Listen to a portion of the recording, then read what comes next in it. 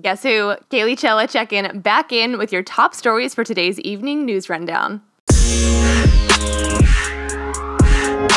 They were known as the Hart Tribe, a free-spirited family of 2 women and their 6 adopted children who raised their own food, took spontaneous road trips, and traveled to festivals and other events, offering free hugs and promoting unity.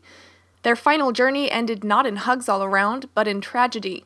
All 8 were presumed dead after their SUV plunged off of a 100-foot cliff along a Seaside, California highway in a mysterious wreck discovered Monday, 3 days after child welfare authorities were called to the Harts' rural Washington state home to investigate possible abuse or neglect. Mendocino County Sheriff Tom Allman said Wednesday as he appealed for help retracing where the family had been, quote, "We know that an entire family vanished and perished during this tragedy. Investigators have yet to determine the cause of the crash, and the sheriff said there is, quote, no evidence and no reason to believe that this was an intentional act." At the same time, he said there were no skid marks and no sign the brakes were applied at the highway pull-off area where the vehicle went over. Friends described the married couple Jennifer and Sarah Hart as loving, inspiring parents who promoted social justice and exposed their quote-unquote remarkable children to art, music, and nature. One of the children, Devontae Hart, drew national attention after the black youngster was photographed in tears hugging a white police officer during a 2014 protest in Portland, Oregon over the deadly police shooting of a black man in Ferguson, Missouri. The boy was holding a free hugs sign. They moved to Woodland, Washington outside Portland in the spring of last year, partly overwhelmed by the media coverage. The multiracial family had received death threats, according to a family friend. Zippy Lomax, a photographer who knew the Harts, said, quote, "This is a tragic accident of a magnitude that cannot be measured. They were really radiant, warm, adventurous, inspiring people. They were always on some grand adventure, and the kids were living this life that was kind of like this dream." But neighbors said they saw signs that caused them to worry about how the homeschooled children were being cared for. Next-door neighbors Bruce and Dana DeKalb said they called Child Services last Friday because Devontae, who is now 15, had been coming over to their house, asking for food. Dana DeKalb said Devontae told her that his parents were, quote, punishing them by withholding food. He came over almost every day for a week and asked her to leave food in a box by the fence for him. Washington State Child Protective Services opened an investigation on Friday and tried to make contact with the family 3 times, but were unable to reach them.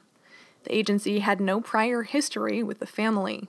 The DeKalbs also recounted that 3 months after the family moved into the home on 2 acres with a fenced pasture last May, one of the girls rang their doorbell at 1:30 a.m.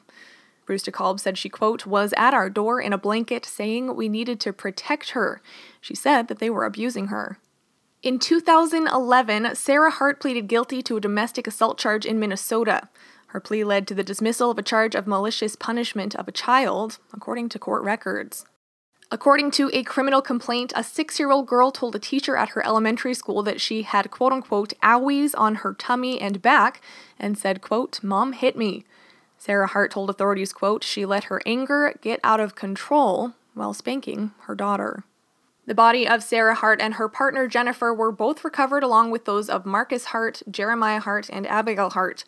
Hannah Hart, Sierra Hart, and Devontae were also believed to have been in the SUV, and authorities are continuing to search for their remains.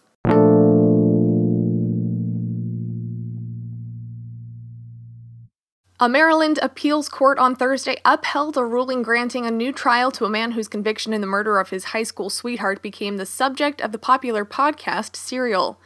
Adnan Syed was convicted in 2000 of killing Heyman Lee and burying her body in a shallow grave in a Baltimore park. He was 17 at the time. Syed's story was widely publicized in the 2014 Serial podcast, which cast doubt on his guilt and inspired armchair investigators to unearth new information. The show attracted millions of listeners and shattered records for the number of times a podcast has been streamed or downloaded. A lower court judge vacated Syed's conviction in 2016. Prosecutors appealed to the Maryland Court of Special Appeals, the state's intermediate appeals court. Prosecutors declined to comment or to say whether they will appeal the ruling to the state's highest court. The Associated Press says the Austin police chief says a quote-unquote domestic terrorist set off a series of explosions that killed 2 people and severely wounded 4 others in the Texas capital. Chief Brian Manley had previously hesitated to label the bombings domestic terrorism, citing the ongoing investigation. But at a meeting Thursday on the police and community response to the bombings, Manly labeled the accused bomber a, quote, domestic terrorist for what he did to us. Mark Condit blew himself up as authorities approached on March 21st. He had planted bombs that terrorized Austin for weeks. Manly previously called Condit a, quote, very troubled young man, drawing criticism that the bomber would have been labeled a terrorist more quickly if he had not been a white man. President Trump fired Veterans Affairs Secretary David Shulkin and nominated White House doctor Ronny Jackson to replace him, following a bruising ethics scandal and a mounting rebellion within the agency.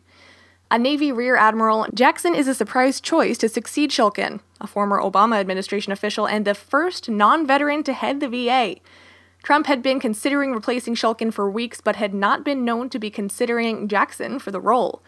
In a statement, Trump praised Jackson as, quote, highly trained and qualified. It was a decision that signaled Trump chose to go with someone he knows and trusts rather than choosing a candidate with a longer resume to run a massive agency facing huge bureaucratic challenges.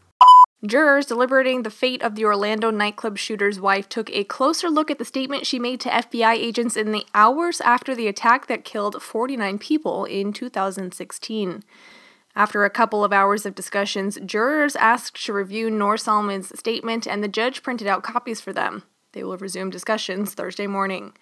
Her attorneys fought to keep the statement out of the trial. They said it was coerced, and she signed it because she was tired and feared losing her young son. Prosecutors said the statement showed she knew about Omar Mateen's attack and did nothing to stop it. According to the statement, Salman said, quote, the last 2 years, Omar talked to me about jihad.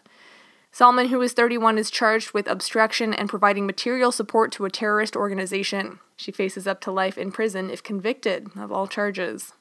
Prosecutors said Salman and Mateen scouted potential targets together, including Disney World's shopping and entertainment complex, and she knew he was buying ammunition for his AR-15 in preparation for a jihadi attack.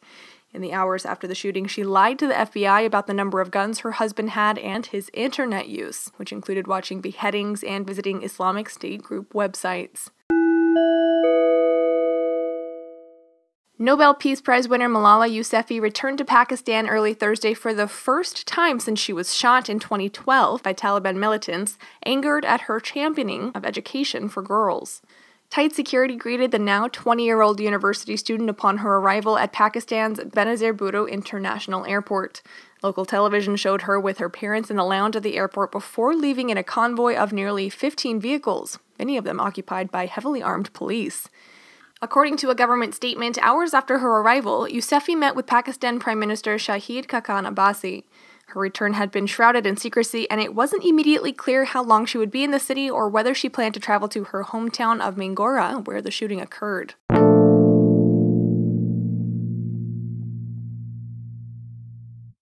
Alright guys, that's all I got for now. Make sure to tune in tomorrow morning for the latest. This is Kaylee Chella, signing off.